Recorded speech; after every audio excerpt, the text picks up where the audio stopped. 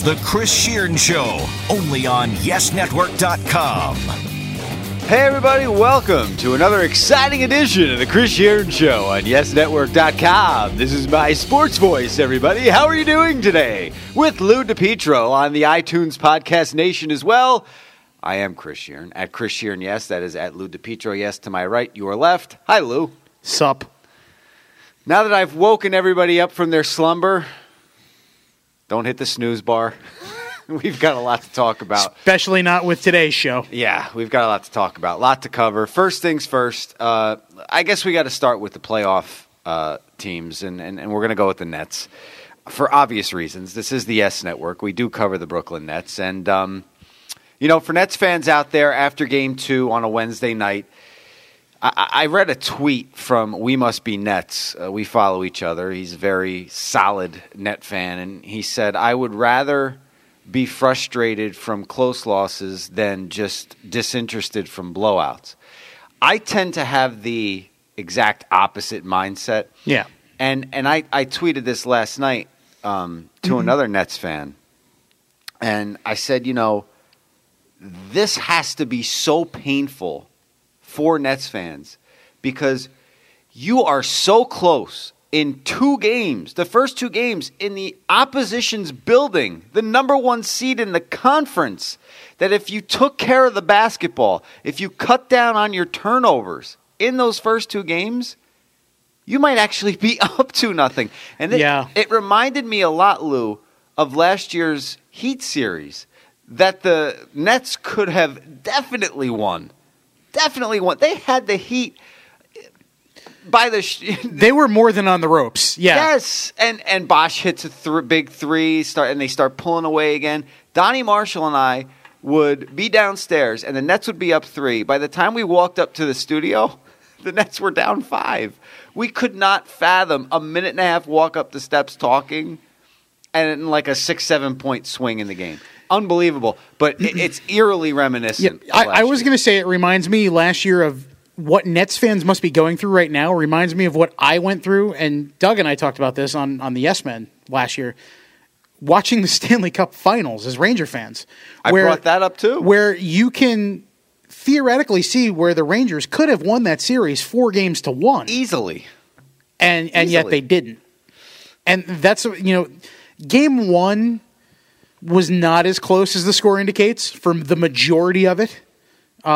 They were down, 16 in the second quarter and came all the way back. 16 in the second quarter and 16 in the third quarter. And came all the way back. Last night was a lot closer than that. They will win a game in Brooklyn. They're not going to go quietly into that good night. They've shown that. They will give Atlanta a test, and I'm convinced they will win 1 game in Brooklyn. Whether it's Saturday or whether it's Monday, who knows, obviously. But Atlanta may just kind of be like, all right, we'll take it easy and then we'll hammer him back home. I hate to say it that way, but, Atlanta might be a little mentally tired come 3 or 4 and just Brooklyn takes advantage. They finally get over that hump. The problem is, and it's not so much a problem as it is you kind of lament it, Brooklyn has done this without something in each of the first 2 games. In Game 1, they weren't sharing the ball. They were dreadful from beyond the arc. They just weren't playing their game. They weren't spacing the floor, and they almost won. Last night, Darren Williams played more like, I don't know, somebody not named Williams. Yeah. I was trying to think of some kind of mediocre NBA player named Jason Williams, white chocolate Jason Williams. He did not look good at all as he took 1 step closer to the mid-level exception for his next contract. And yet, here they are. I mean, this is their max point guard playing so poorly. And yet again, the final score is 99-91, somewhere in that? 96-91. 96-91. It was 99-92 in Game 1, 96-91 in Game 2. And listen, the Hawks, just 5 times during the regular season, the Hawks were held under 39% shooting. The Nets did that last night. Yep. They shot 38.7%, and they won. Mm-hmm. They still scored 96 points. They didn't play well either. Kyle Korver hasn't been great. They were ripe for the taking in both of these games, and it's so, like I said, it's so eerily reminiscent of that Heat series last year. And as Lou so eloquently brought up, the Rangers and Kings. As a Ranger fan, I look back at that, and I lost 10 years of my life. I've brought that up on this podcast. But let's get to some key numbers from this Hawks-Nets series. Over the first 2 games, the Nets have turned the ball over 33 times, leading to 43 Hawk points off turnovers. You cannot do that against this Atlanta Hawk team.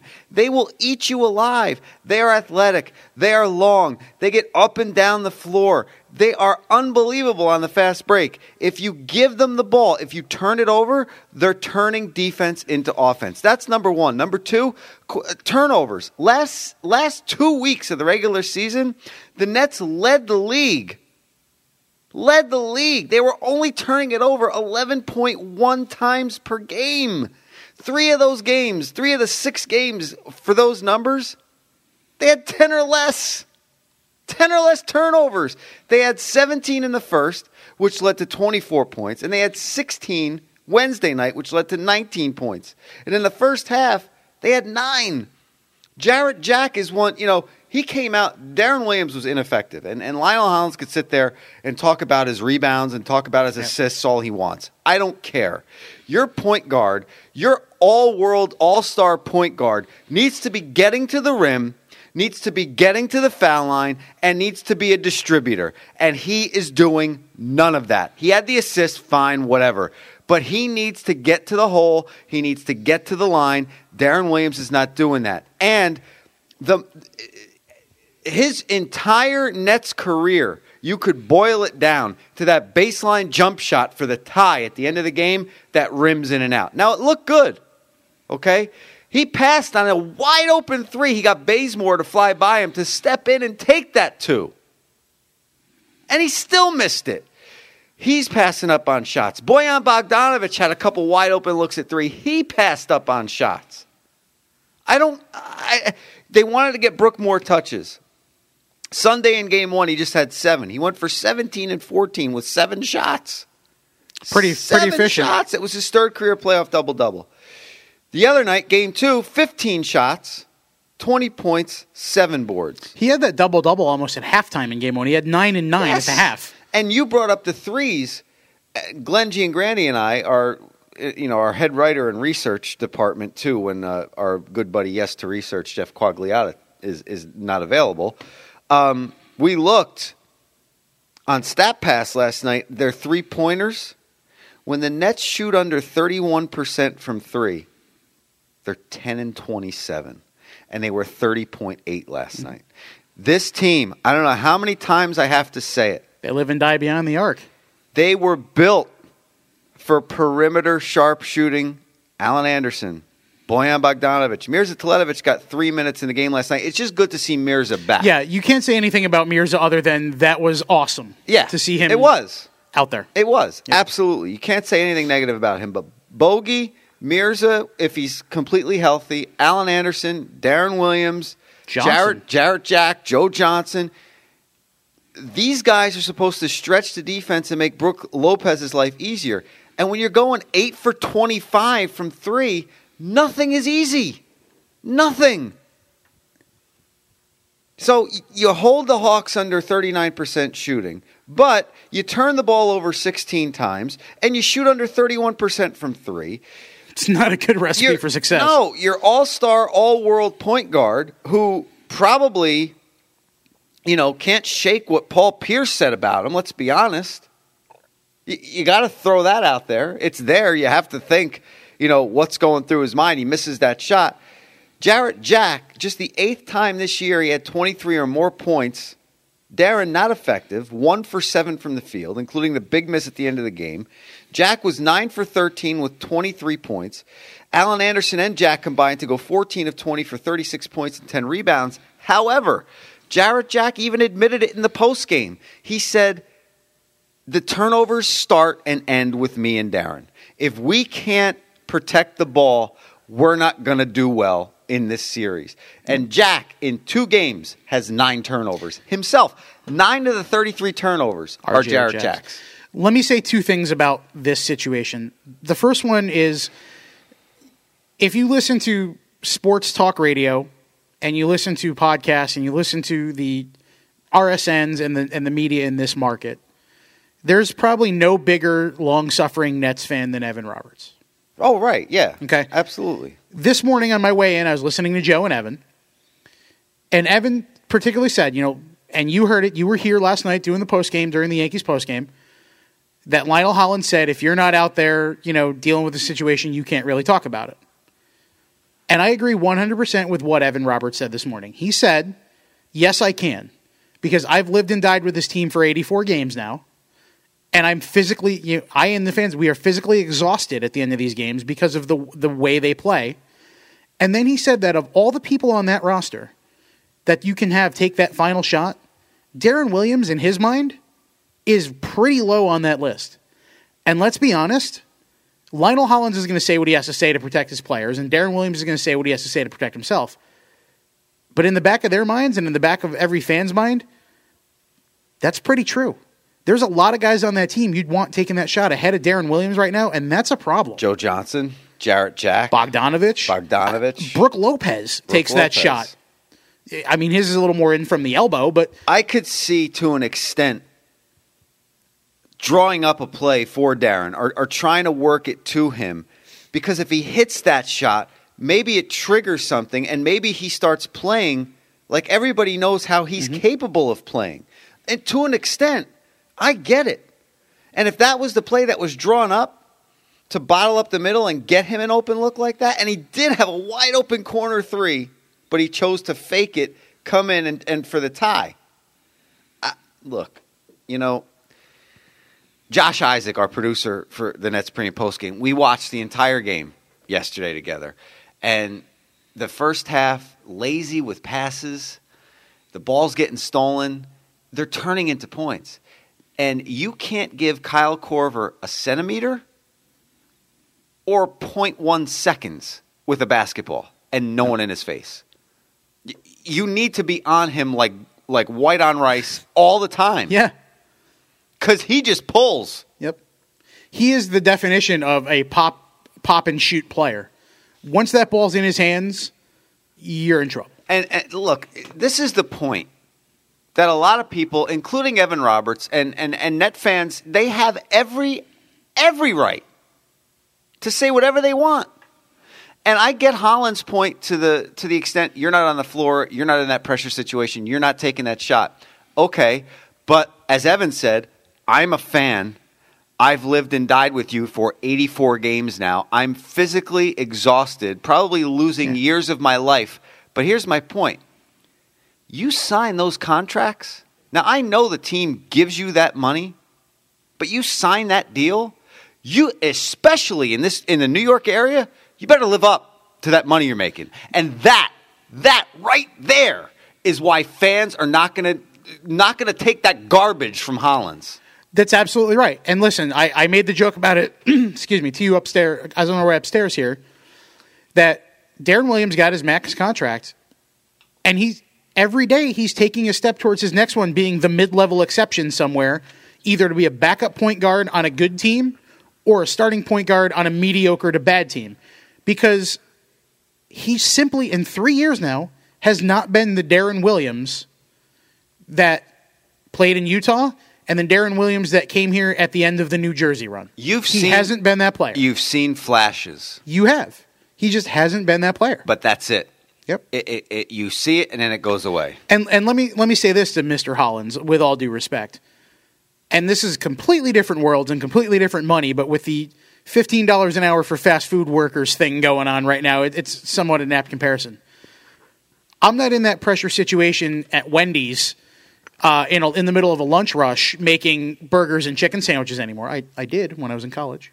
I did. So you could attest to it. I did. I was a manager at Wendy's. I'm still waiting for come on, hit me with it. The point is, that doesn't mean I can't be upset when I get something wrong, when my food is made wrong, when something takes forever, when you're not doing your job, for lack of a better word, correctly, whether the situation is a pressure situation or not. That doesn't mean I can't get upset because I'm not back there in your shoes. Now, it's a completely different analogy with sports, and like you said, you have to live up to that. I'm not Darren Williams. I probably couldn't hit that jumper wide open standing there 10 times out of 10 because I'm not a basketball player. You're not getting paid $22 million to play NBA basketball. I'm also, I was just going to say, I'm not one of the top salaries in podcasting. If I say something wrong on this show, it happens. I get it. People will call us out on it. I'm not one of the top 5 paid podcasters in America the way Darren Williams is one of the top max players in basketball. You have to live up to that, and people have the right to be upset as fans when that happens. And I just want to clarify something. I'm not saying a guy who signs a contract that big has to perform on an otherworldly level every game. No. But any game would be nice. Yes.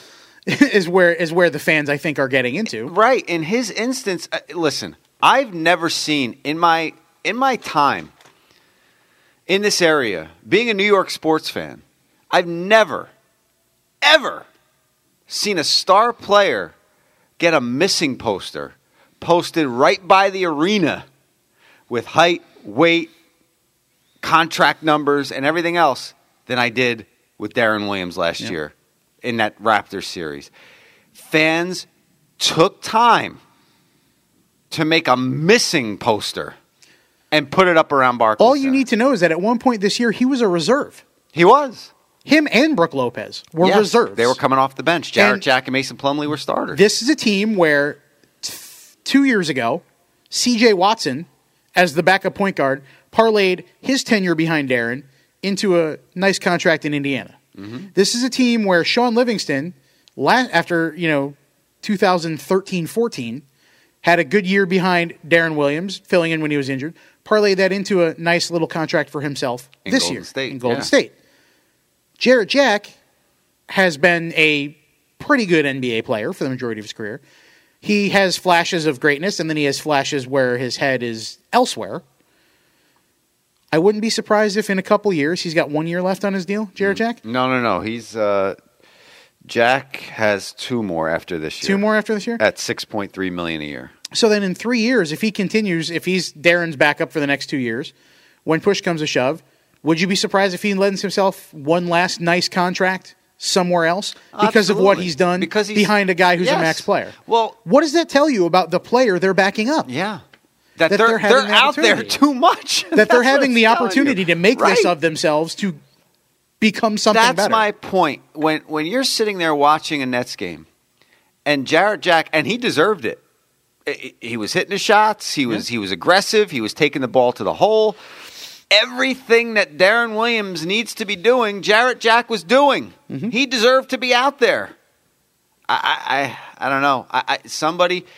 That's what makes it frustrating. It is. It's entirely frustrating. And D. Will, he's making almost $20 million this year. He's got $21 million next year, 15-16. And he's got 16-17, he's got $22 million on the books. He has the ETO that year, but as we just said, or you just said before we started taping this, he'd be an idiot to institute that early termination. Whereas now, if you look on the other side, Brook Lopez has the ETO in his contract this year. He can opt out of the final year. That might be at the All-Star break. You would have said Brook Lopez is an idiot if he takes his ETO. Now, I can almost guarantee you he's going to take that. Absolutely. Because if he stays with the Nets, he'll get more money, and if he doesn't, he'll get at least the same money, but years. Absolutely. And let me say this. I love Billy King. I love talking to Billy King. We love Billy King in the show.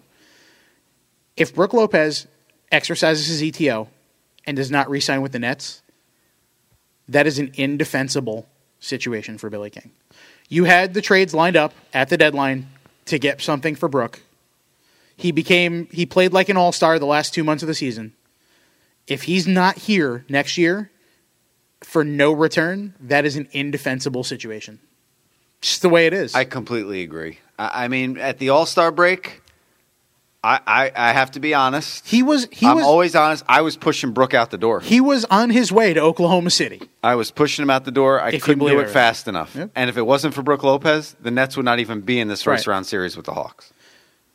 Whether that's Chris Child syndrome or not, we'll find out. But, yes. We weren't calling him the Wookiee monster for nothing because he was a beast. And then he shaved his head, and now he's just Brook. Yeah. He does that every year. So maybe next Thursday, we've got games Saturday, Monday, and then Wednesday would be Game 5. Yeah. Next Thursday, let's hope we're not in a post-mortem situation, but it doesn't look good. But the thing that I started with this, I'll end it with the Nets. The thing that Net fans just have to be sitting there, and you could say all you want that you'd rather be frustrated by these tight losses. You're fooling yourself. You really are, because you know deep down in your gut and in your heart, just like last year against the Heat, you could have beat LeBron. You could have beat LeBron in the Heat and moved on last year, and you didn't. And right now, look, I'm not saying the Nets would be up 2-0 because they could be. They were outplayed in the first half of Game 1 so bad that they couldn't climb out of that. We looked at all the stats afterwards. Jim Spinarkle was here for the postgame. They lost the first quarter 32-20. They lost the game by 7. Their three-point percentage was abysmal. Again, I think they were 5 for 25. But the thing that you look at... 0 for 8 in the first half? The first quarter, the thing you look at is that first quarter, 32-20. Then the Nets won the second. They won the fourth. Or they won the... I think they won the second and third. Or no, second and fourth. They lost the third by 2 points. So if you take out that bad first quarter, the Nets won by 5. But the Nets usually get off to a fast start. They didn't do that in Game 1, and they just couldn't dig themselves out of the hole. They dug themselves. In Game 2, I mean, this is how I pictured the Nets, and I brought this up on the post game after Game 1. They are like a heavyweight fighter who just will not stay down. Every time they get knocked down by the Hawks, you know, they scratch and claw, they get back to within 1, or they take a 1-point lead, they go down by 8, they come right back. That's the thing that should have Nets fans right now optimistic. The last 3 games they've played the Hawks, they've lost by a total of 16 points? 3, 7, and 5? 15. 114, 111. That's 3. 99-92 is 7, and 96-91 is 5. That's 13 points. Yeah. They've lost the last 3 games. Well. Yeah. And so far, they've lost all 6 games to the Hawks this season. Yeah. And you know what? It's been better, though. Yeah. It's been better because I think during the regular season, they lost by an average of like 16. Maybe if we're the NBA, can we get them a little more rest because your TV contracts make you play games every 3 days? I mean, the schedule, let's be serious here. They play Sunday afternoon, then they play Wednesday night, then Saturday afternoon, and then games 4 through 7, if any of them beyond 4 are necessary, are Monday, Wednesday, Friday, Sunday. So they have 3 days off in Atlanta, but then between 4, 5, 6, and 7, when they go back to back to back to back, they've got 1 day off, which are all travel days. Who are the ad wizards who came up with this? I mean, let's be serious here. Hockey, every first-round series in hockey is 4 to 5 games in as of tonight. Yeah. Because they play every other night. Yeah. Because there's hockey. There was a hockey game on USA last night. There was also one on CNBC. It's awesome. That's how I know where CNBC is on my dial, because I watch the Olympics and playoff hockey. There you go. Same way I know where True TV is because of the tournament. Right. You know. Boy, do they pump in the promos on True TV, don't between they? TNT, ESPN, local coverage. I mean, come on. Yeah. All well, right. look, I didn't, before this series started, and I said it on here, so, you know, I can't lie. I thought this was going to be 4 and done. I said 5. And I think you're going to be right. I think the Nets get at least 1 now. Yeah. The way they played, I think they get 1. I want them to get more. Hell, I want them to win the series. I think I said last week that there's been 2 blowouts and 2 close games with Atlanta in the regular season, so one of those close games could go their way. They haven't in the first round yet, but hopefully it's not 2 blowouts to finish off the series. All right. Let's move on to another sport that plays once a week, shall we? Yes, the NFL. The National Football League. And, you know, the schedule came out, and Lou and I will get into that in a second. But this Greg Hardy stuff, I got to get your opinion on something, okay? And I want to read some of this stuff just to refresh everybody's memory. In July 2014, this is an excerpt from Todd Archer. He's the ESPN Dallas Cowboys reporter. See that Murder, She Wrote comma there that I did? The ESPN Dallas Cowboys reporter. Murder, she wrote. In July 2014, Hardy was found guilty of assaulting a former girlfriend, Nicole Holder, and threatening to kill her. And he received a 60-day suspended sentence, 18 months probation on misdemeanor charges. He appealed the judge's ruling in favor of a jury trial, and the case was dismissed in February when Holder chose not to cooperate with authorities after receiving a settlement from Hardy. Shut up so I don't go to jail. Okay. This week, Hardy asked the court that his record be expunged. This suspension is something that we anticipated prior to Greg signing. We respect the commissioner's ruling. That's Jerry Jones in a statement on Wednesday. Our organization understands the very serious nature of this matter. We will use all our resources, work closely with Greg and the league to ensure a positive outcome. Now, here's my question to you before I move on to the little juxtaposition I want to get to here. Does the juxtaposition have to do with Jerry Jones? No. Okay. No. Go ahead. So, Then I'll bring it up. after all of the, official United States court,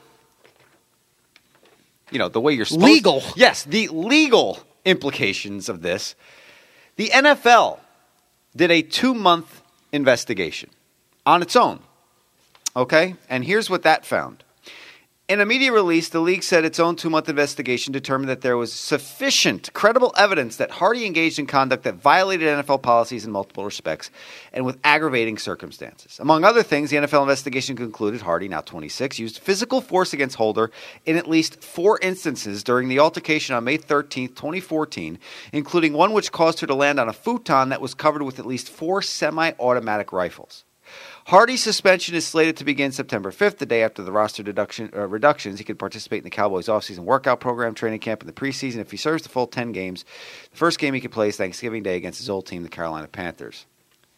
That's convenient. They weren't looking at the schedule there. Okay, so because 10's not an arbitrary number. Okay, so February, stuff gets thrown out. Yep. But the NFL, I'm pretty sure everybody in the NFL knows that they're doing their own 2-month investigation independently. So I guess they don't need to see the video of the beating in the elevator anymore? Is that how that works? Here's my question to you. If the NFL has a player under investigation, A, how do you sign that player? And B, as an organization, how do you sign that player? That's why I asked if the juxtaposition had to do with Jerry Jones, because isn't he one that said a lot of things about the Ray Rice situation and other things about the conduct policy and all that, and then they go out and sign a guy who was arrested for beating his girlfriend? I mean, it's Jerry Jones, so everything he says is full of you-know-what anyway, but let's be honest, not a good look there, Jer. No, here's the juxtaposition, okay? Greg Hardy. He's a great... He's good at football. He's a great football player. He's a great football player. So is Adrian Peterson, and so is Ray Rice. Right, I get it. Fortunately. I get it. 33 sacks in 2 years with the Panthers, something like that? Okay, great, fine. And they were a different defense without him. Yes, they were. Here's my issue, though. Tim Tebow, who was just signed by the Philadelphia Eagles, God bless him. Already ordered the jersey. Kid works hard. Hasn't played in the league since when? 2 years ago. All right. This is going back to November 22nd, 2011. In an interview, this is Michael David Smith. I want to give credit. Well, I guess it's 3 years ago now. It was 2012. Michael David Smith, NBC Pro Football Talk. This was an article he did.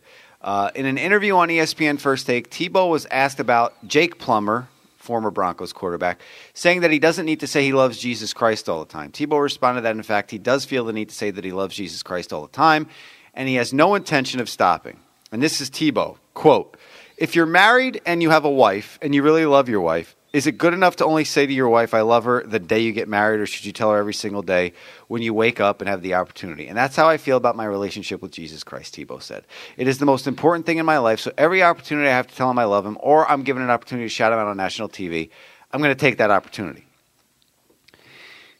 Do you think Greg Hardy told Nicole Holder he loved her while they were reenacting a scene from Scarface in his apartment that got him suspended? I don't think so. Okay. But that's a fair point out of you. Curious. And click that because you had, even though if you described the scene, you still click the old. Ding. Yeah, there you go.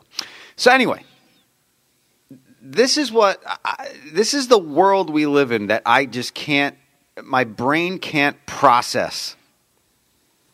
I know Hardy's a great football player, but where's that line where we accept a guy who, I guess I should say, allegedly beat his girlfriend, threatened to kill her, had his arms around her neck, where she just looked at him and said, just do it, kill me. Because she was so fed up, she wanted to die. She was so scared, she just wanted to die. That's her testimony back on July 15th. Yes, it is. Word for word. This guy is going to play again. He's appealing the suspension. 10 games. He'll be back. Thanksgiving. National TV audience against his former team, the Panthers, at the Jerry Dome, where everything happens and it's great. Home of WrestleMania 32 next April. Where Jerry Jones farts and unicorns and rainbows come out of his arse. I mean, come on! We're going to accept a guy who did that. And I'm not saying people don't deserve a second chance. I'm not. No. And, talent has a lot to do with it, too. I get it. Talent has a lot to do with it. I get it. But we crap all over a kid who gets on a knee and praises Jesus Christ and God, and we're rallying behind a guy that threatened a woman's life? I don't get it. I know Tim Tebow's, he won a playoff game against the Steelers. If that's the only thing you have to stand on, there's no argument. We saw what he meant to the Jets, which was absolutely nothing. Now, granted, they didn't really use him. No. They signed the guy, and they didn't use him. And you don't necessarily know how Chip Kelly's going to utilize him either. You've got one quarterback who the two words butt fumble were made a compound Mark word. Sanchez, Sam Bradford. And you've got one guy who can sneeze and tear his ACL. So, and I'm an Eagles fan and I'm saying this. I know. So I get it. And you have Matt Barkley, who is the next in a line of USC quarterbacks who are peaked in high school Rob Lowe. Thanks for the Facebook meme. Everybody I know that's not an Eagles fan, I appreciate it. You're welcome. Yeah, I especially loved it from the Steelers fan whose quarterback is a rapist. There's another one. Anyway, I get it. And you don't know how he's going to be utilized. And Tim Tebow is not the prototypical NFL quarterback, and he's not a Hall of Famer. And Greg Hardy, I'm not saying he's a Hall of Famer, but Greg Hardy is an all-pro defensive player. So I get that has a lot to do with it, but yeah, it's a little double standardy. I'm not even talking about on the field. I'm just talking about, and everybody makes fun of, what do we tell the kids? What do we tell the kids? Well, to a certain extent. Protect the shield, baby. To a certain extent, you can't mock that. A young fan of the NFL sees. Here was the best thing. The Goodell. Here, let me just really quick. Oh, yeah, right. Because Roger Goodell is clearly Roger Goodell. This is a portion of his letter to Greg Hardy, and I feel like if Casey Kasem was still alive, I would want him to do this as a long distance and dedication. Called Delilah on American Top 40. You must have no further adverse involvement with law enforcement and must not commit any additional violations of league policy, Goodell's letter to Hardy said. In that respect, you should understand that another violation of this nature. Now, here's the semantics. Let me read it again. In that respect, you should understand that another violation of this nature may result in your banishment from the NFL. Okay, no, all right. Why is there I'm going to defend Roger Goodell. God help me. I'm going to defend Roger Goodell. You have to say that because he writes about a violation of the league conduct policy. It can't be a blanket policy. We've proven this with the domestic violence issues that have happened in the last year. The NFL has proven that their conduct policy can't necessarily be a blanket in all cases. So if he gets arrested for speeding, I don't think you can kick him out of the league because, well, he beat his girlfriend and then he drove a little too fast. If he commits another act of domestic violence, if it's a DUI, if it's a weapons charge, if it's something felonious, yes. If he gets caught speeding, all right. So not so much. Semantically, it's correct. Yeah, I see your point, but I agree with your context. But yes. I'm thinking in the way of, well, hold on now. So wait a minute. If you do this again, I might have to give you a timeout. Exactly. I got you there. Yes. If you do this again, Gregory, that's unacceptable behavior out of you, young man. What's Gregory's middle name? Because, the middle name would come into play if he Gregory Joseph or whatever. There you go, yeah. Anyway. Louis Frank. Yeah. Actually, for me, it was Louis Jr. That's Christopher Michael. Yeah. I get you. Yeah. But it's a weird world we live in. And you know what? The NFL investigation, they can do what they want to because it's just like basically the civil side of a criminal case. You can be acquitted of criminal charges and still have civil penalties against you. I just feel for the kid. I feel for Tebow, that's all. I mean, I know the guy. He's not an NFL quarterback. I'm a Gator fan. I'll admit it. Yeah, I'm a Gator fan. I make no bones about that. I am an Eagles fan. So I had a epiphany of goodness when I heard that news just because I'm happy for Tim Tebow. Why not have a guy... And, Kurt Warner won an MVP. Kurt Warner won a Super Bowl. Yep. He did it. And they got on him. Mm-hmm. What's wrong with having a role model like that? Because... What? Let me see if I can explain this based on my personal beliefs without trying to turn this into my pulpit. I have no problem with anything anybody wants to believe in as long as they're not the type that pushes it on me. Okay? I'm totally in agreement. So... I don't particularly feel this way about Tim Tebow thanking Jesus and all the athletes who are Christians and who share their faith because they have the... It's just like anybody else who uses their position in life to kind of spread their gospel, for lack of a better word. I don't have any problem with that. There are people that do. I personally, again, okay, that's fine. That's his thing. I watched Bill Maher on the reg. Mm-hmm. Fan of his comedy, and I enjoyed listening to the banter on their show. He had Clay Aiken on last week, former American Idol winner, or runner-up, excuse me, and congressional candidate. He ran for Congress last year in North Carolina, didn't win. And they talked about this, about how, Bill laughed that maybe you should go have another couple of hit records, and then you'll have a better position to preach your views and espouse your values than you would in Congress, which is kind of a sad reality of life that he was right. Yeah. But that's the thing, is that Tim Tebow has the position where he can shout out to Jesus Christ on national television, and that's him showing his faith, believing his faith, trying to spread his word, which everybody does. Everybody does it. So I don't have a problem with it. This is why I get upset. Because, look, I'm Catholic.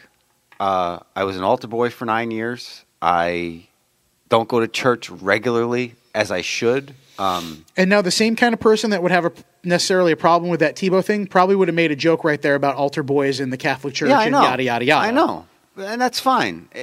That's fine. Does the Catholic Church deserve it to an extent? I'm sitting here and I'm going to say yes. Sure. Okay? Right. Look, my religion isn't perfect. But here's my issue. If you're an atheist, you can go out there and you could say there's no God and blah, blah, blah, and you could do whatever you want. Whatever you want. Say whatever you want. Do whatever you want. No one says anything. Okay? Mm-hmm. But at the minute a kid in a position like Tebow says something about Jesus, he's a freak, he's this, he's that, he should shut up, he shouldn't say anything. Well, wait a minute. I have to listen to you say that there's nothing out there. Yeah. I just want equality for everyone. I want people to be able to espouse whatever feelings or beliefs they have without anybody else having a problem with it. We're all individuals. We all have different beliefs. That's how you coexist. Yep. You let other people believe what they want to believe without any friction. That's all I'm saying. If you're an atheist, I respect the hell out of you for being an atheist. I do. I don't mock you. I respect you. That's your belief. Just respect me. That's it. And respect the kid. That's your beliefs. All. That's all I'm saying. My beliefs are, if I was going to live my life based on a book that may or may not be a truthful account of things, I can think of a lot better than that one. The Lorax comes to mind. Think about it. What's the message in the book, The Lorax? Don't take for granted what's around you because you never know what you have until it's gone. There's message in that.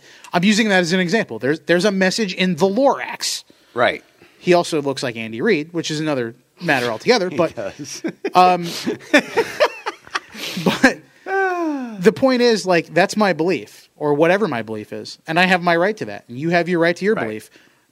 It's when people start to mock each other for it and get on each other for it is when things happen that are like not good. Doug and I got into this before he left about Michael Sam. It was the same thing. Like, there were people like, hey, if you play football, I don't care what you do. Yeah. It is what it is.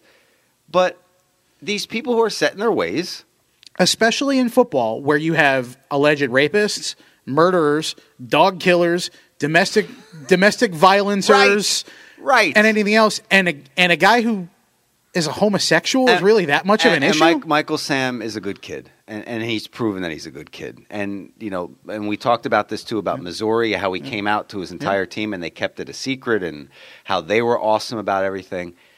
But my thing was the same thing with that situation. On the flip side, the people who are criticizing it or kind of had a problem with it because of their faith, like Tony Dungy was a guy.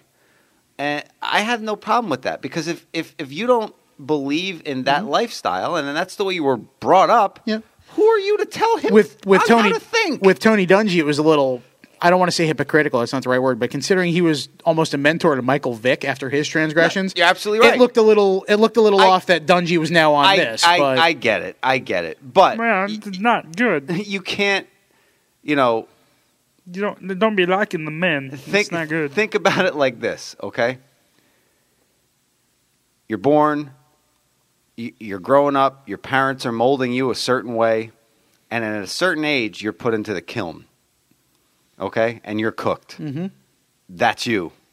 And especially, like, I'm going to say people who are 65 and older. They're in some kind of generation. They're so hard and dry that they might crack at any moment. Right. But that's the thing I'm saying. Like, they're so set in their ways, you can't tell them how to think. No. They think the way they think. That's it. Social progress doesn't happen overnight for that reason. And they're not jackasses because they think that way. That's just the way they brought up. They were brought up in their faith and whatever. Anyway, let's move on. I had to say it. The Twitter machine. What's this Twitter? Exactly. I just have a quick comment on the NFL schedule before we move on, and that is, Thanks to the Pope. Speaking of religions, the Eagles have 3 of their first 4 games on the road. I don't understand how the Giants go 6-10 and have 4 of their first 6 games as night games, primetime games. It's a little weird. And let me tell you right now. How many does Jacksonville have? Just the one? Know. Let me tell you right now. It has nothing to do with how the games are covered on the air. I like Monday Night Football. I like Tirico. I like Gruden. I like Al Michaels. I like Chris Collinsworth. This has nothing to do with the production of the game when the game is actually on my screen. This has everything to do with commercials after every play. Mm-hmm. And the games don't start till 8:30. I have stuff to do. When you're in the New York market, regardless of how good or bad you are, you're going to get that because people are going to watch. Good Lord. The first Eagles-Giants game is October 19th. It's a Monday night. We'll be out for that one. We will be out for that one. Stanford World of Beer. You will see Lou DiPietro in a Giants jersey. Tell him why, Lou. Tell him why you won. Because thanks in part to me and my group of first basemen who couldn't catch a ground ball if their life depended on it. No, I shouldn't say that. We lost. Team Pocono lost on Tuesday. We lost to Team Dover and their ringer of a shortstop who went yard twice. Yeah. We lost. I lost the bet. I will have to wear a Giants jersey. I'm just so glad I don't have to wear that Tim Tebow. Now, I would have wore the Tebow, but I would have put... Could I have put tape around the Eagles on the side or no? No. I had to wear the whole thing? All right, good. I'm glad I won. I think we won 12-6. Yep. So Lou has to... I got 2 innings at shortstop, and I think every ball that was hit in those 2 innings was hit went to to me. Shortstop, including my pop-up that you The wind Yeah. wreaked havoc on that.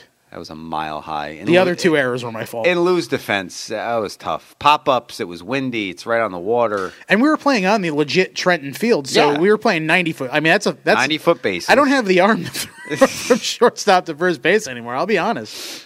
Oh, boy. But it was fun. We had a good time. We met some good people. We got to hang out with Dale Earnhardt Jr. and Joey Logano. And we actually, as we promised, we taped some goodness for the podcast. So I guess since it's winners outs, you want to do Joey first? We'll play him some Joey. Yeah, Joey first. All right, here's our about 5-minute convo with Joey Logano about baseball, and you might hate him a little more after you find out his allegiances. But here you go. So this was your first ever baseball slash softball game. So how did it go for you today, you think? Well, we won, so it went pretty well. We did. You and I did, I actually. know. We kicked that butt, and it was fun. I didn't know what I was doing most of the time, but I enjoyed it. I had the nuts and bolts of the game kind of down, but all the little technicalities of the game was a little bit confusing, but I had it figured out eventually. Second baseman shouldn't be lefty. That's number one. And number two, lefty second baseman never turn double plays, and you did that today. So how does that make you feel? It means there's a really slow runner, huh? Well, I mean, turn two has got to be an easy expression for you, given what you do for a living. Yeah, I mean, I was thinking, I kept hearing turn two, and I was thinking I was at a racetrack because I didn't really know what that meant. So I'm getting the lingo figured out too. What about your favorite NASCAR movie? You know, I go way back. I mean, I'm dating myself here, but Stroker Ace was probably my favorite. So what, your favorite movie and your favorite character? I think Days of Thunder has got to be the best racing movie. Not very realistic, but a good racing movie. It's better than Talladega Nights movies. So I don't know. I think, I mean, it's just a fun. It's funny for us to watch. I think when you're in the sport and you see it and you kind of know what goes on, the movies always makes it fun to watch. Hey, you're a local guy. You grew up you're from Connecticut. Are you a Yankee fan by chance? You're gonna hate me, but I'm a Red Sox fan. And, where I'm from, in Connecticut, it's like split 50-50 Yankees and Red Sox. Yes. So, but I don't like diehard root for anyone. So, I'm just. I guess I grew up on the right side of the line in Connecticut, right there, and the Yankee side. I guess that works out well for me. Not so much for me and Joey's friendship, though. I guess I'm from Middletown, so right in the middle of the state. It's like completely split right there. Even the name of the town, for crying out loud. I had to. I know, right? But I have to. My grandfather was a huge Red Sox fan, so I had to. Are your favorite Red Sox of all time? I don't even watch the game though, so I don't even know. When people ask me the question, that's what I say. Because that's what I say. If they're there, that you're going to root for them. I'll root for whatever. If they want to bring me to a Yankees game, I'm all about it. I'll go. I'll have some fun with it. You guys are the winning team. I mean, you can make me fetch your drinks or something. We're on the same team. How about that? Absolutely. As soon as your season's over, we'll get you to a Yankee. I think have a blast. That'll be a good time. Hopefully they make the World Series. Season ends, November? November. Homestead? Miami? Yeah. What was it like for you to win Daytona? It being, it's the Super Bowl, the World Series of NASCAR. What was it like for you to take the checker and go to victory lane? That was really neat. Daytona 500, that is it's like the World Series in baseball. It's such a big race. It's the first race of the year. There's so much time building up to that and getting ready for the race. So when you finally get to, bring that car around the checkered flag and see it, and pull your car into victory lane and see your team there and everyone's going crazy, the emotions that you feel, you can't describe, you can't put into words. And it's funny because the whole team just screams. Like, we don't know what to say. It's just the whole time. And it's funny. And really no other win feels like that. It's just such a big deal. And now, that automatically qualifies you just about for the chase for the Cup. New playoff format last year. What did you think of the new playoff format last year with the eliminations going by through every couple of rounds? It's very intense, and I think we saw that with a lot of the emotions that happen with other drivers out there. And when there's that much on the line, like I said, the intensity level is so high that tempers flare out there, and it's great because every 3 races there's a cutoff there, and you really can't afford to have a bad race do that without having to win the next one in that round. So there's no room for mistakes throughout 10 races. And it's 10 weeks of really not being able to sleep, thinking about your race car constantly. So it's nice right now that we got that win, knowing we're in the chase. We can go out there and have fun and race for wins. And when it comes down to chase time, it's going to be a different story. You kind of went the complete game shutout last weekend, wire to wire. So you got that winning stroke going down. What are you looking forward to the rest of the season for your team? Hopefully winning at Dover and Pocono. Excellent answer. All right, but really any check you get to. But really at this point, it's all about finding more speed in our race car. It's about keeping momentum going into the chase, making sure our team's rested up and ready to hit the chase as hard as we can and rack up some wins while we're on our way. You got to keep moving. So thanks a lot for the time, Joey. We appreciate it. Thank you. Appreciate it. Thank you, Joey. Thank you.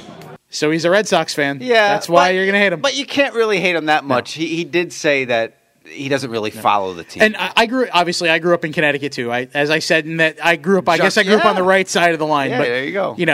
He did say he was from Middletown. Middle of the state, middle of the country. He answered that like a politician. He really did. And he turned 2 as a lefty second baseman. He did. So that's and I was the first baseman. Unbelievable. I had to meet him halfway and give him a little glove slap. I don't know how he made that turn as a lefty. That's tough. He had to do the reverse spin. And you had the great question. Turn 2. You probably That's right. You hear that all the time. So anyway, on the flip side, my captain was Dale Earnhardt Jr. Right. Who unfortunately we didn't lead him to victory, but he got led to victory twice at Pocono last year. So that's coming up. I believe that race is May 31st and Dover is June 7th, or vice versa. The 2014 Daytona 500 winner. Yep. So we chatted with him as well. And before you throw to it, I just have to say this: he played 1 inning in the field, and the rest of I believe we got through 6 innings. 5. The rest of the 5-inning game, he stood down the right field line with the fans, signed everything, and just talked to the fans the whole time. And what you didn't see, or you won't hear in our coverage, and what you didn't see because you were downstairs at the time, was during the media availability that was upstairs after dinner, Bubba Wallace, who played on my team as well, who's he's in the Xfinity series, right? Used to be basically said he looks up to Dale in that regard. That no matter what, Dale's always out there signing autographs and doing this and that, and being a role model and being someone the fans can say we love Dale because he's a good guy. So that's probably really good to hear from a contemporary of sorts. But that's the kind of guy he is. So you can hear more about it. We did about 6 minutes with Dale, so we'll throw to that right now. Here you go. Junior, we asked Joey about winning the Daytona this year. What was it like for you winning it in 2014? It's just an amazing feeling, one of the greatest feelings you can have at a racetrack, because that's probably the most coveted win. If you're a stock car fan and especially a driver, growing up, dreaming to be a NASCAR driver, dreaming to be a NASCAR, that's the most coveted victory in my opinion. It's like the Masters. It's like the Super Bowl. Exactly. We always call it the Super Bowl, but that's a great way to compare it. And being at the first race of the year, when you win that, is there a lot of pressure taken off, or is there a lot of pressure because the rest of the season is still there? It really, really, you hate to say it, but it doesn't really matter what happens the rest of the year after you win Daytona 500. Everything else is gravy, but we just it takes the pressure off because of our new system, the point system we have, where if you win, you're kind of locked into the chase, and that locks you in early, takes the pressure off. You just get to go to the track and have fun. Now going into that, last year was the first year of that new format. As a driver, how tough is that to know that you've got 10 races to get to the championship, but every 3 it's going to be a new cycle, so you can't ever take a minute off? Yeah, it's the stress is really, really high the further into the chase you get. When you first take off, you got 16 guys. You feel pretty good about your odds, but the further you get down into it, when it starts to narrow down to 9 and 6 guys and all that mess, it gets really annoying how intense it is. You can't think about anything else. You don't, even during the week when you're away from the racetrack, it consumes your thoughts. So, and we saw that sort of fall out into the racetrack, spill out into the action. You saw guys' emotions get really, really high at a lot of events last year, and that's just a product of that. I asked Joey Logano what the most realistic NASCAR movie would be. Your favorite NASCAR movie. Now, look, I go back to Stroke a Race. Yeah. That's my favorite of all time. I love Burt Reynolds. I do too. Your favorite NASCAR movie and your favorite NASCAR movie character. Stroke a Race was my favorite character. I love Stroke a Race because of just how clever it was for its time. My favorite NASCAR movie is Last American Hero with Jeff Bridges and made in '71 about Junior Johnson. Yes, absolutely. Yeah, I mean that to me felt really authentic. And even though it was done in the '70s and they were all so young and inexperienced actors, they were inexperienced as actors, and the movie didn't get a lot of exposure. It just felt really authentic to me. Very good, very well done. Would you ever have fastest chicken in the South on your car? I would, I would, because when they were making that movie, Tim Richmond actually drove a car with fastest chicken on the South in a race to get some footage for the movie. And he was driving. Yeah, he was driving for Blue Max right around the time he started. It was like the old Milwaukee car. They stripped the decals and painted it up like the fastest chicken in the South car. Yeah, he drove it in one race, and there's pictures of it on the internet. And I would do that. Tim Richards was a cool guy. He did it. Why would I have a problem doing it? Now we got to ask you one baseball question because we are the Yankees Network. The Kannapolis Intimidators are named after the Earnhardt legacy. You've got your own team down home in Kannapolis, and you're a little bit more experienced in the baseball realm than Joey, who admitted this was his first game ever. Absolutely. He did a great job, though. He Turn 2 as a lefty. He did. He did a great job, and he put himself out there. It was fun to watch, but I think that we got a lot. We're very proud of the Intimidators, and that was something that meant a lot to our family when they changed the name of the team. And even today, it still resonates with us and means a lot to us. My brother Kerry got to drive a Kannapolis Intimidators race car several times in the ARCA series up here in Pocono, and won the race actually. So I have the skin off of that car with the Kannapolis Intimidators on the side. It's in the woods with all the other cars in the graveyard. But we're very proud of that. Very proud of that team. We have company events there all the time at all the games. At least once a year, they do a Hendrick family night out there at their ballpark, and we're very proud of that. Speaking of Pocono, are you going to let anybody else win one of these times here coming up in a few weeks? I was so proud to sweep there last year. The first win was my first ever at Pocono, and then we went and swept the thing in the next race that year. So very, very happy with the results over the last couple trips for sure. Love to go back. It's been a track we've been fast at for several years, so I expect to be competitive this time. You've won at Daytona. You won the 500. You've won in July the Pepsi 400 and on as the sponsor change. How tough is it to win that second race at the same track in the same season? It's just, it's real tough to sweep anywhere, but Pocono is very challenging because the pavement's relatively new and the cars are really fast, and once you get a guy out front, he's going to be real hard to get by. So that was sort of our MO. We just needed to get the lead late in the race, and then it was going to be hard for everybody to get by us, and it worked out for us. So you need to come out in the last few pit stops. You need to be coming out front and restarting in the lead, restarting on the outside of the front row. You can't drive up from 6th, 7th, 8th to win that race. Dale, thanks a lot. You got to get going. Thank you very much, Dale. Thank you. So there you go. Dale Earnhardt Jr., Joey Logano, a great day at Arm & Hammer. Yes. And thank you to the Trenton Thunder and to NASCAR for having us. Will Smith. The Fresh Prince of Trenton. Our buddy Eric. Rookie was there. Was Rookie there? Rookie and Derby were there. Derby was there. I was petting Derby. Was that Derby or Rookie I was petting? They were both there. Yeah, you were with Derby, but they were both there. Yeah. But, yeah, we had a great time. It was unbelievable. Anytime you could play on a minor league field, whether it's softball or baseball, it's a thrill. And I got to bring the family down and the kids. It was, and the Thunder did it right. I mean, they gave the kids some. It was kids eat free night. Some vouchers. They got a hot dog. They got popcorn. If you're in the area, even if you're not in the area, take a drive down to Trenton. Lou and I were talking about it when we were down there. The future of the Yankees organization is pretty much in Trenton right now. Yeah. You'd be a fool not to spend $12 and go see a Trenton Thunder game. Seriously. It's $12 for the best seats in the house. It's $3 the park in the lot, and You know, you go on a night like Tuesday was Dollar Dog Night. Yeah, Mason Williams, Jake Cave, they're playing out of their minds right now. Aaron Judge is there. Yeah. Eric Jagielo hit a home run that night. Who currently leads the team in average home runs, RBIs, and on-base percentage, I believe, as of Thursday. Luis Severino in the Greg rotation. Bird. Greg Gary Bird. Sanchez. Gary Sanchez. I mean, good Lord. It's like that old SNL skit. You remember with the MLB stars cruise and they just kept going and going and going? It's literally like that. You sounded like Seinfeld right there. Why don't you go to salsa and get salsa? A little bit. You did. So, yeah, you should. I mean, all of the minor league affiliates are a good time. Scranton, Trenton, Staten Island.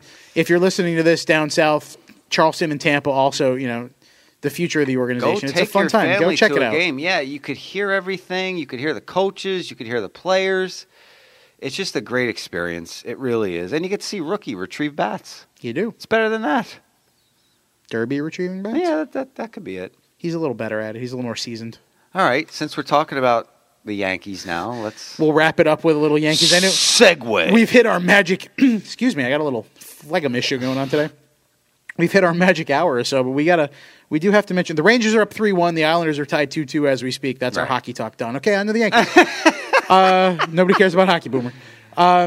I do, just for the record. I would like to see a Rangers-Islander series in the next round, so I hope the Isles win too. But anyway. Well, I'll be watching the Islander game tonight to make sure that happens, yeah. So let's move on. Let's talk a little bit about the Yankees. And let's turn it around. As we tape, the Yankees are about to kick off.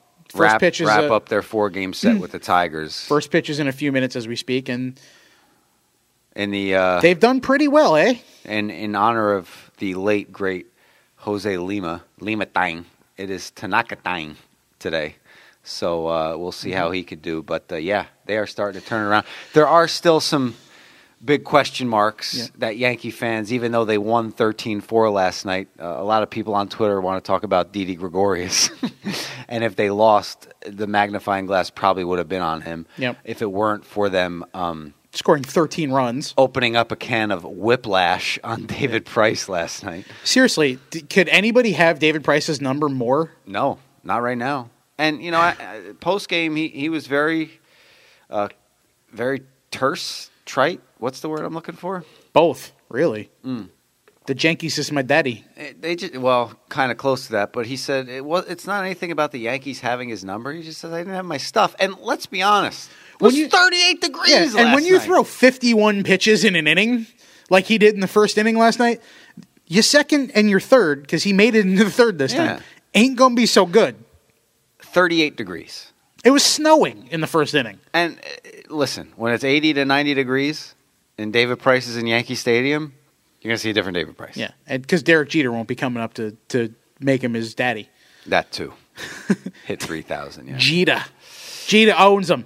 But no, there's been a lot of things that have looked good in the series. Nathan Eovaldi looked very good against a very good lineup on Tuesday night. Hit 98 in the 7th inning. CC Sabathia, despite the fact that he lost, pitched well, extremely. And well. you and I disagreed on this. We talked about this on Tuesday after Monday's game. You kind of brought me around. Whereas you said you wouldn't have brought him out there after the 6th inning. Whereas I said this is where you've got to see, even though he was at 70 pitches, you wouldn't have brought him back out there. Well, let me ask you this. Whereas I say this is where you got to see if he can do it. If it's late July, say, same situation.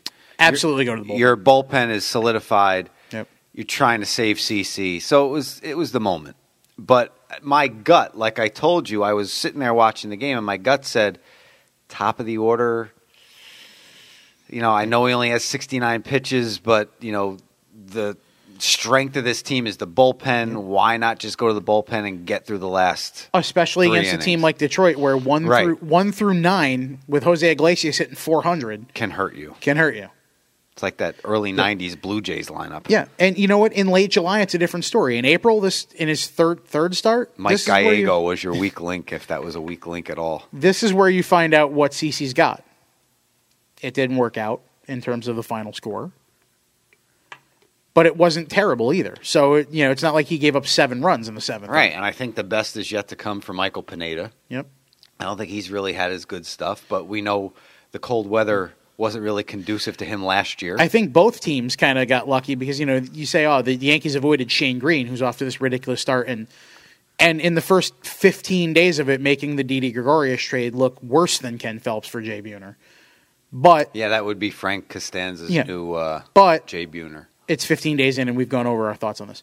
But on the other side, the Yankees didn't get to see Pineda on the mound for them, who might arguably be their best or most effective pitcher on the whole. So I guess maybe both teams benefited in that regard. But like I said, Eovaldi looked great. Adam Warren, the first inning showed you why Adam Warren will not be a starting pitcher for this team moving forward, if there's other options. Let's put it that way. Because as good as Warren's stuff is, and he gutted out 5 2/3 yesterday. He did. After walking for the first 5 guys he faced. But you go out there with a 6-0 lead, and surely, as Michael K. mentioned, 30 minutes on the bench probably had to play it. It's 38 degrees. Oh, absolutely. But you can't do that. No. And that's been his problem all year. All year. He's made 3 starts. But that's been his problem, is that these 3 starts, he gets into a lot of deep counts. He had the leadoff hitter, 0-2. He had Ghost 0-2, walked him in a 7-pitch at bat. You can't do that. He does that a lot. Whether it's because he's utilizing more pitches, he doesn't have his command, whatever the issue is. You got to throw everything else out the window. When you get 6 runs against David Price in the first inning, you can't walk for the first 5 guys you throw the ball over the plate. Just throw strikes. Yeah. That's it. You don't need to nibble. You don't need to be throw fancy. fastballs. Throw strikes. Yeah. Here, hit it. Because that's a game where if you can get through, Warren's pitched 4 innings in his last start. I think he got through 5 in his first start. He's not Clayton Kershaw. He's not throwing a complete game on 91 pitches anytime soon. He might throw a complete cut in the middle game at 91 pitches if the game ends in the 5th inning. Might be more his speed. But that's the game where you just need to get through and kind of pitch to contact almost, and he struggled with that. So he's been an effective weapon in the bullpen. When Nova and Capuano come back, as great as he pitched in spring training, Warren's not really making a great case for himself right now, but he's going to have 4 or 5 more starts to do that. Nova's not even eligible to come off the DL until Memorial Day, and Capuano probably won't be back until close to then anyway, so he's going to have a few more, but we'll see what Tanaka time does, and if they can come out of Detroit with a 3-1 series win or even a split, I mean, that's saying something against possibly the best team in baseball. Absolutely. Well, not anymore. That's the Mets. No. Yeah. Without David Wright, without Travis d'Arnaud. Without Jerry Blevins now, who was one of their bullpen. Yeah. Jerry's Familia looks like Mariano Rivera out there on the mound at this point. Things are going good in Queens. They could actually sweep a 10-game homestand tonight. Unbelievable. Or today. Today. Yeah. A 10-game homestand. Unbelievable. That'd be their best start ever. Ever. And it's not like they've played crappy teams. The Marlins were expected to be much better. The Phillies are terrible. But the Nationals, the Marlins were expected to be better. These are good teams. We'll see what happens when they come across town starting tomorrow for the Subway Series and get Michael Pineda in Game 1. But right now, there's a lot to be optimistic. But I will caution Mets fans this. Islanders fans were saying the same thing in November. You don't win a season in November. That's right. So I will be happy for the Mets and their fans if the Mets are in it and winning and doing well in the end. Even if it's at the expense of the Yankees, I will be happy for them. It's one love, one city. I get you. But just remember that, again, the Islanders fans in November were the best team in the city. We're this, we're that, we're this. And come May, the Rangers will still be playing, and they might not. The narrative was the best team in New York and the best player in New York was John Tavares. Mm-hmm. And then Rick Nash kind of took that over, and the Rangers kind of took over the best team. And then Cam Talbot won 136 games in a row while Henrik Lundqvist was out. So, it happens. Kind of hard not to be the best team in New York when your backup goalie is leading you to the President's Trophy, pretty much. Anyway. Tough life. But, as a true Ranger fan, and I know Doug's probably feeling this too, no matter how confident you are. You're never confident until that 4th one's in the books. Like Marty St. Louis said last night in the postgame show, it's not a race to 3. It's a race to 4. Yep. And the Rangers know it better than anybody against the Penguins because they were down 3-1. Yep. And they came back to advance. So we'll see.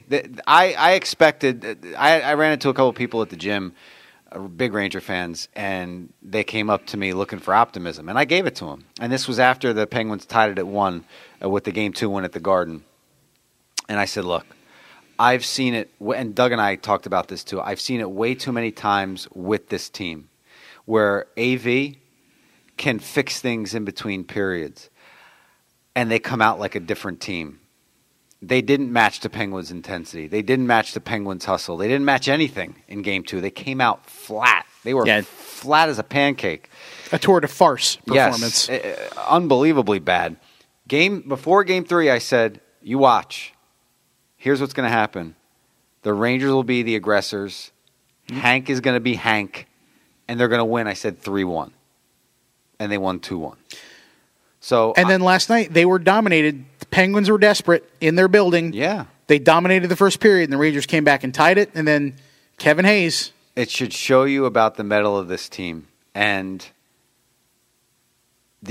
in that Game 3 win, you sat back and you said, all right, this is the kind of hockey you expect. This is the kind of adjustments you expect AV to make between a game because we've seen it in between periods. And the locker room, the strong mix of veterans and the young guys like Hayes, who scored that game winner, who was drafted by the Blackhawks, by the way, but went back to college, and now he's a blue shirt. So, yeah. Another Boston College guy. Yeah. Kreider.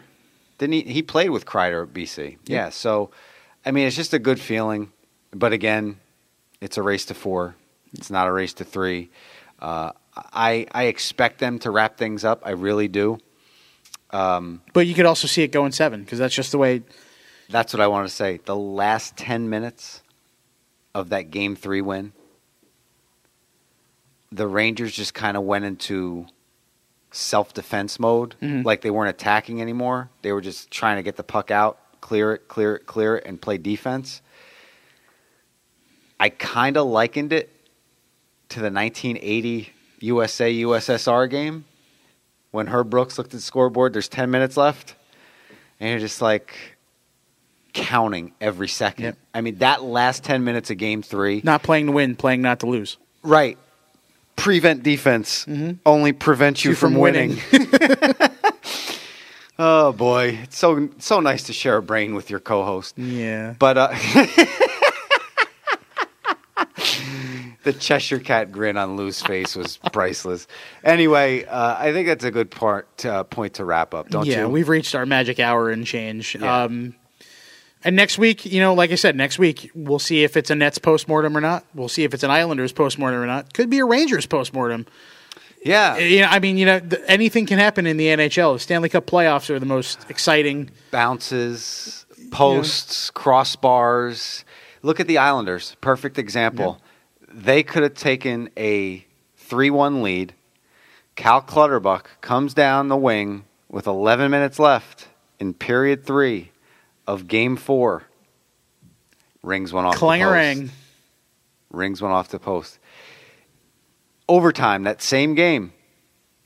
The Penguins, thinking about the Rangers. The Capitals, with this tremendous setup, Johansson tapes one to the stick, and I can't remember who it was. But Halak comes out, cuts the angle down, kick save, saves the Islanders. A minute later, can't save them. Nope. Nick Backstrom finds a way to sneak one by him right inside the post. Those sneaky Swedes. And if you need any reminder of how bounces and sticks and posts play into a series, why don't you head over to somewhere and buy the last year's Stanley Cup Finals? Yes. Yeah. Because if you don't think it could change in a second, ask Dan Girardi how one mental mistake can change a series. Yeah, just terrible. And as I said, take 10 years, a decade off your life. Anyway. If they ask Dan Girardi, I'll just say this. If they ask Dan Girardi a question about something negative and he busts out a Joe Girardi, it's not what you want, I'm going to lose it. Because that would be awesome. I'm just saying. Well, they did share lockers Remember, they got Yes. the uniforms mixed up. I did. The Winter At the Classic. Stadium Series, yeah. All right, that's going to wrap it up. We hope you enjoyed the NASCAR stuff. That was a new little wrinkle, but when we have the opportunity to do things like that, we're going to do it. We're also looking to take the podcast on the road more often. If you have any suggestions for Lou and I to come down and visit your town, do the podcast live, and you know what? Let's start talking about this at the beginning as we continue to do this, because maybe we get some tweets. Just tweet at us, tell us what location you want us to come down to, and we'll be more than happy to bring the show on the road. We'll bring you up. You could sit there and talk with us. We'll have you on for a segment. Kind of like a little Guy Fieri thing where he does the diners, drive-ins, and dives. It'll be Chris, Lou, and you. How about that? You could be on the Chris Shearn Show podcast with Lou DiPietro, Chris Shearn, and you. I think we have to do that. I think we have to take it on the road and like have a I'm in. third host. I'm in. Sit in with us. I'm in. So do it. Let us know where you want us to come. Yeah, Oriama, where in Long Branch can you meet us? We'll bring back all the old co-hosts of all the podcasts. We'll have a podcast-a-palooza. Dude, that's a good idea. That would be a good time. Yeah. I think contractual obligations prevent us from doing part of that. Well, one person might have an issue. Yeah. So Sorry, buddy. Anyway, listen, Lou and I, as I always say, we really appreciate you checking it out. Be sure to check out our Facebook page as well. We post pictures and nonsense there, as well as the podcast and, stuff we're going to talk about. We throw it up there too. So check out our Facebook page. Check us out on iTunes. If you haven't already, subscribe to us. It's free. It's the Chris Shearn Show. Lou DiPietro, Chris Shearn. We'll see you next week. Thanks for listening, everybody. Take care.